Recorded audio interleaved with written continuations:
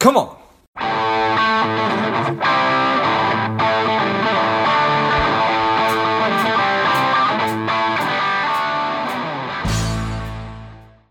Welcome, Lifeblood. This is George G, and the time is right. Welcome to today's guest, strong and powerful Farzad Rashidi. Farzad, are you ready to do this? Yes, sir. I'm very excited. Thanks for having me on the show, George. Excited to have you on.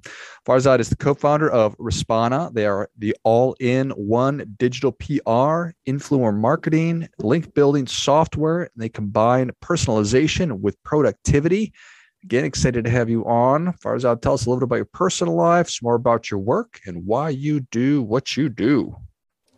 Sure thing. So just to start with the professional life, because I think that would be probably something that most folks are interested in. I'm an immigrant myself. I came here when I was 17. I'm Iranian originally, and I started my career in marketing back in, I don't remember how many years it's been. Getting old, I guess.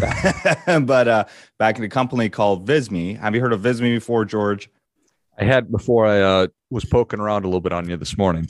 Awesome. Perfect. Well, I joined as the first marketing hire at the time. Visme was a tiny little startup. For folks who don't know what it is, it's a design platform built for businesses. So if you want to create any sort of like presentations, infographics, reports, etc., you could plug in your brand guidelines, and it sort of helps you sort of create these graphics quickly. And so the product was very cool. And then especially at the time, I know folks like Canva and some of the other somewhat competitors hadn't taken off then.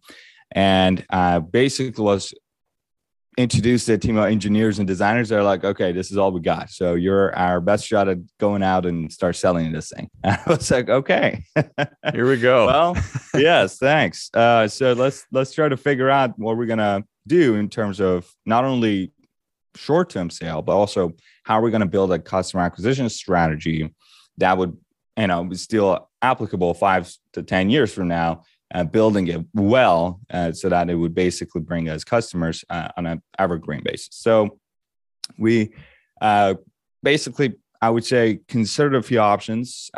Paid advertising was one. And problem with paid advertising is that they use a bidding system. So the cost per acquisition is skyrocketing, especially after COVID. And what we found is that it's a very expensive way to get eyeballs on your business. So unless you have like some sort of like lifestyle business, you're selling shirts and hoodies, then Facebook ads probably your best bet. But some problem we had with our companies that there's quite a lot of competition getting introduced to the market, and it was not a very scalable channel. Plus, when you double your ad budget, for example, doesn't mean you get double them conversions. So the return on investment on your ad budget sort of is diminishing over time. And we tried cold outreach, and obviously that's something that helped us kind of get some early users in. But the price point of our product is, I think we started at like $15 a month. So it's not a price point that you would hire salespeople in the US and go door to door and start selling, right? So I would say that the platform was very affordable, but at the same time that introduced some new restrictions in terms of how we could acquire customers profitably.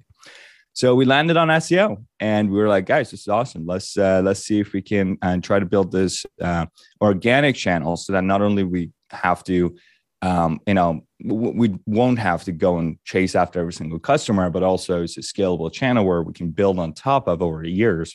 And just to give you some background, now Visme is now getting over 3 million in monthly organic traffic, over 14 million active users. We're completely bootstrapped, never raised any outside funding. And basically, it's growing at a very healthy rate. So nice. I would say over 96% of our customers come directly through our SEO channels. Well done.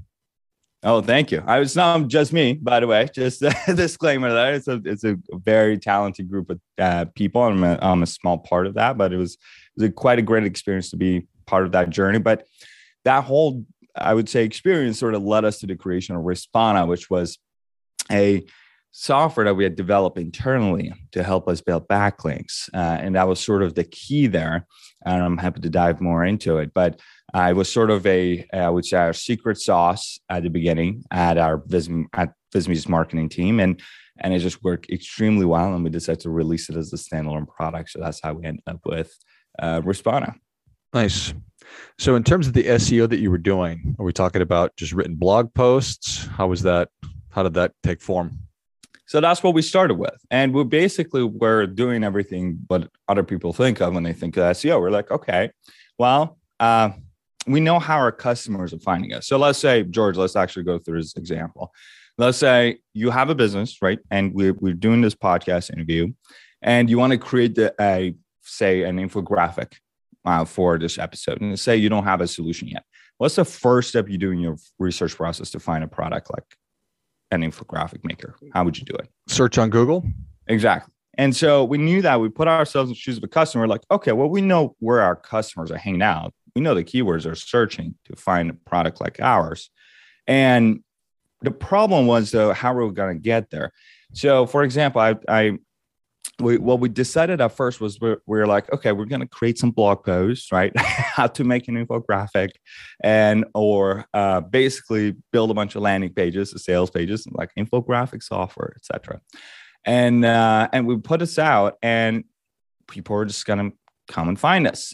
And we did just that. For about 2 months, we went and started building all these blog articles and sales pages and did the keyword research, made sure our site loads fast and all the technical stuff that SEOs basically recommend.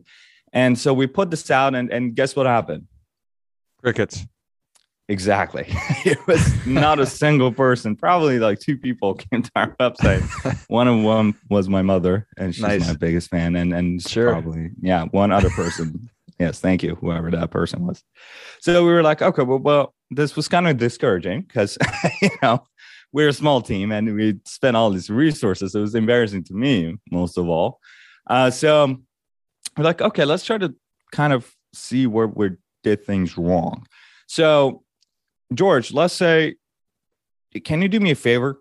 This is exactly what I did one day. Can you open a new incognito tab on your browser right now? Sure thing.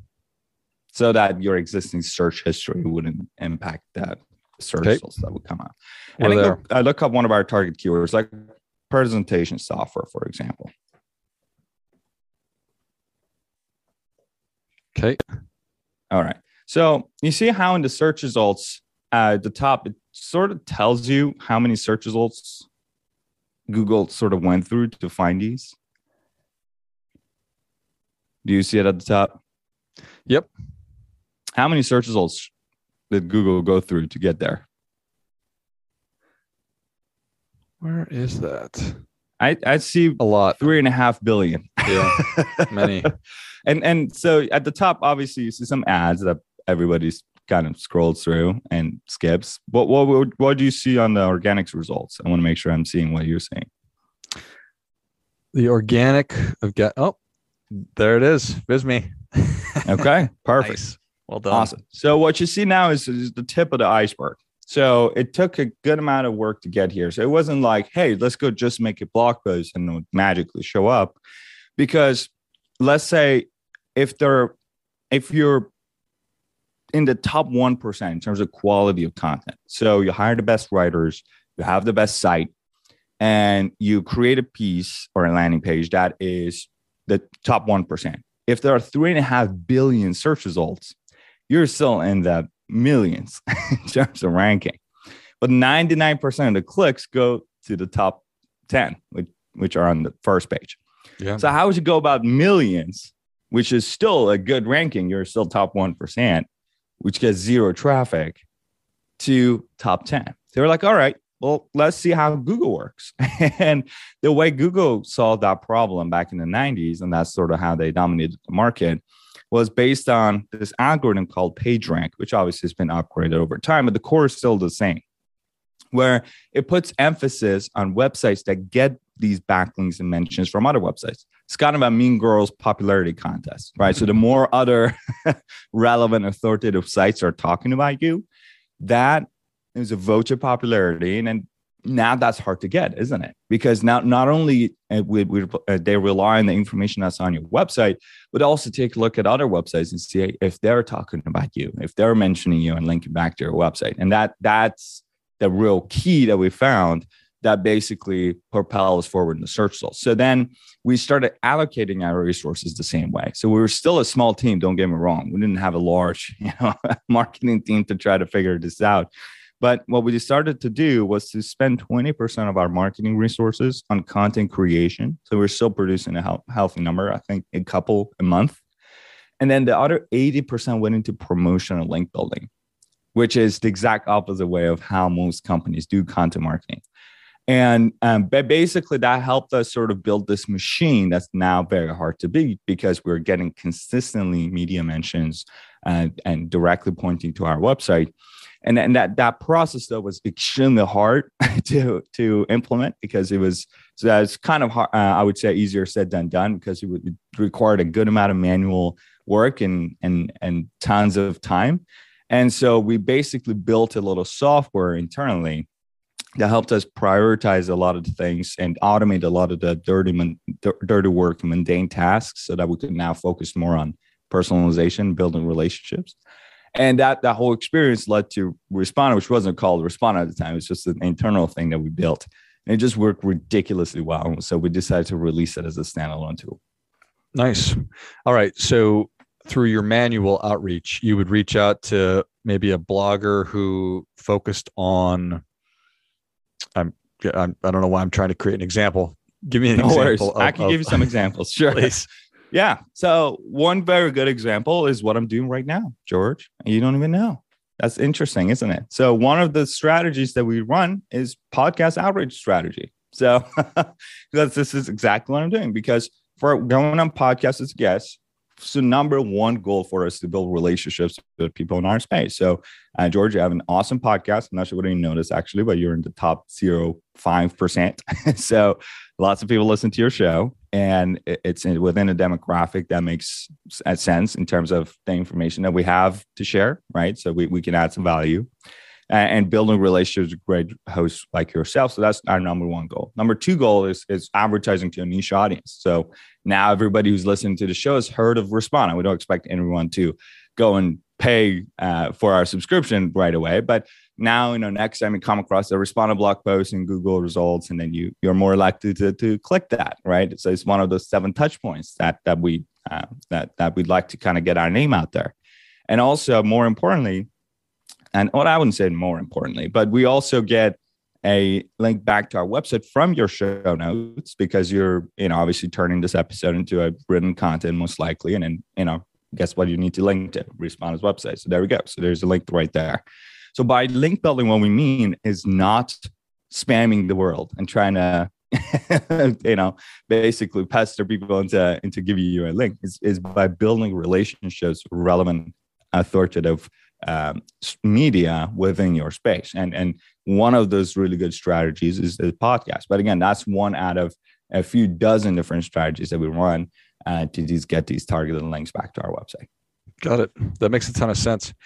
Is it possible to know, here's the value of a written blog post, here's the value of a backlink, and how I should structure, like how many should I be trying to get? More is probably better, but sure. So a lot of that has to do with keyword difficulty. So, or the amount of competition that is for your keyword. So like there are some niche that you don't really need links. Like, for example, we had a customer in the plant space, and surprisingly enough, there isn't a whole lot of like content out there about plants, like specific types of plants.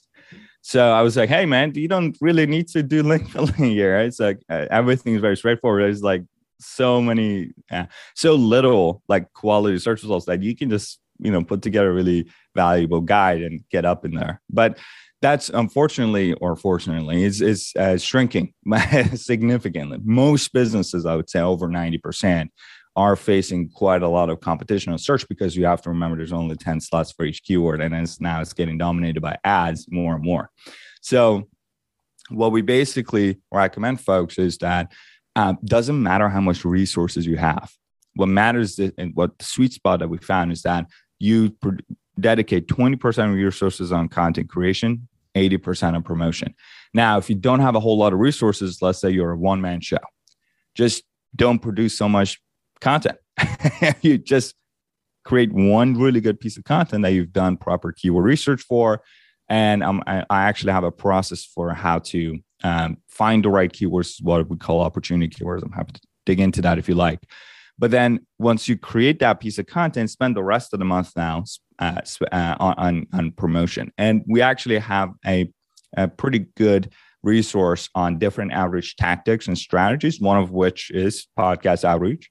It's an ungated free resource on Responda's website. So if you go to responder.com, the very bottom of the page in the footer is called Respond Outreach Strategy Hub.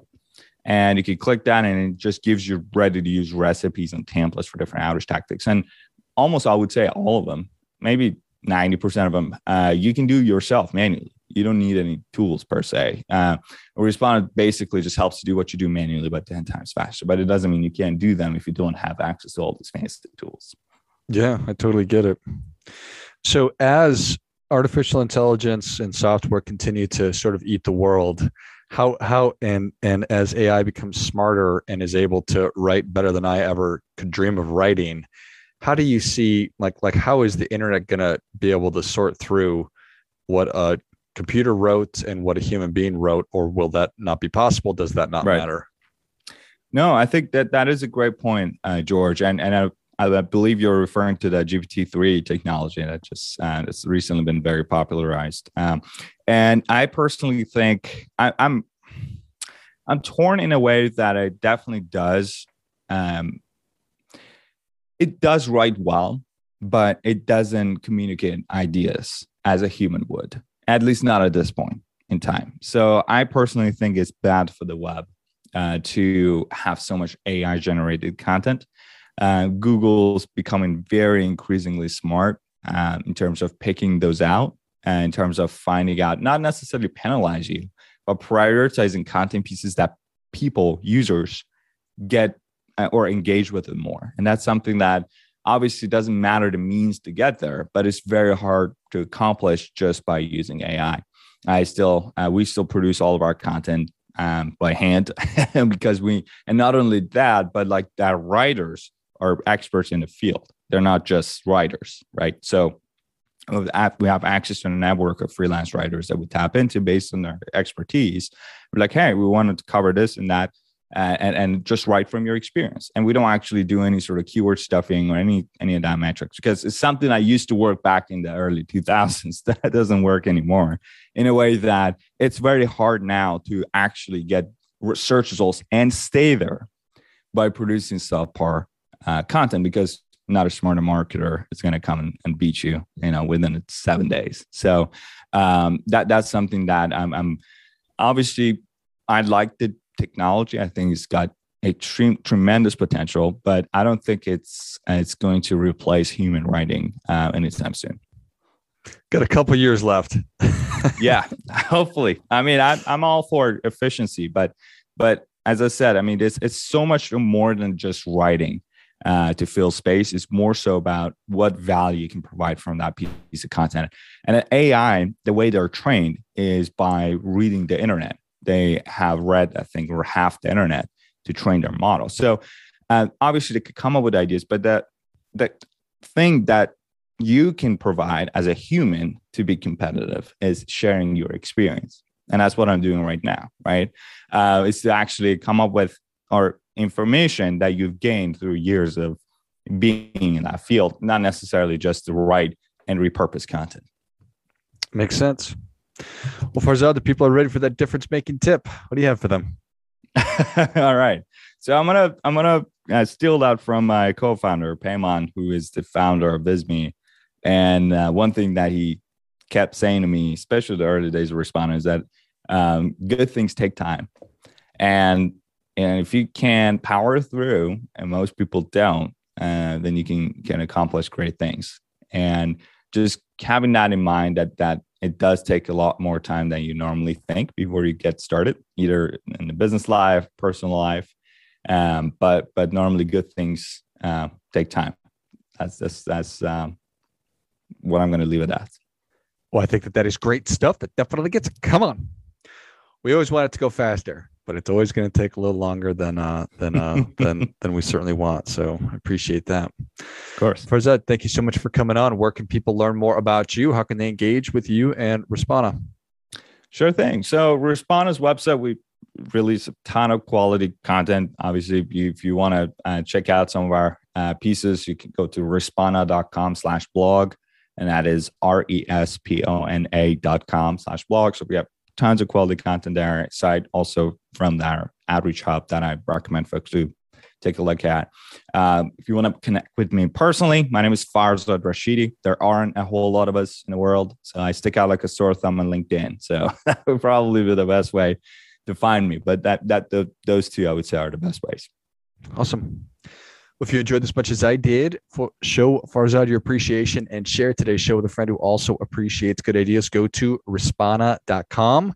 It's respona.com. And then go to respana.com/blog to check out all the great resources and figure out how it is that they're able to rank right at the top with all those trillions and billions of searches that are going on out there. Thanks again, Farzad. Of course. Thank you so much for having me, George. This was fun. And until next time, keep fighting the good fight. We are all in this together.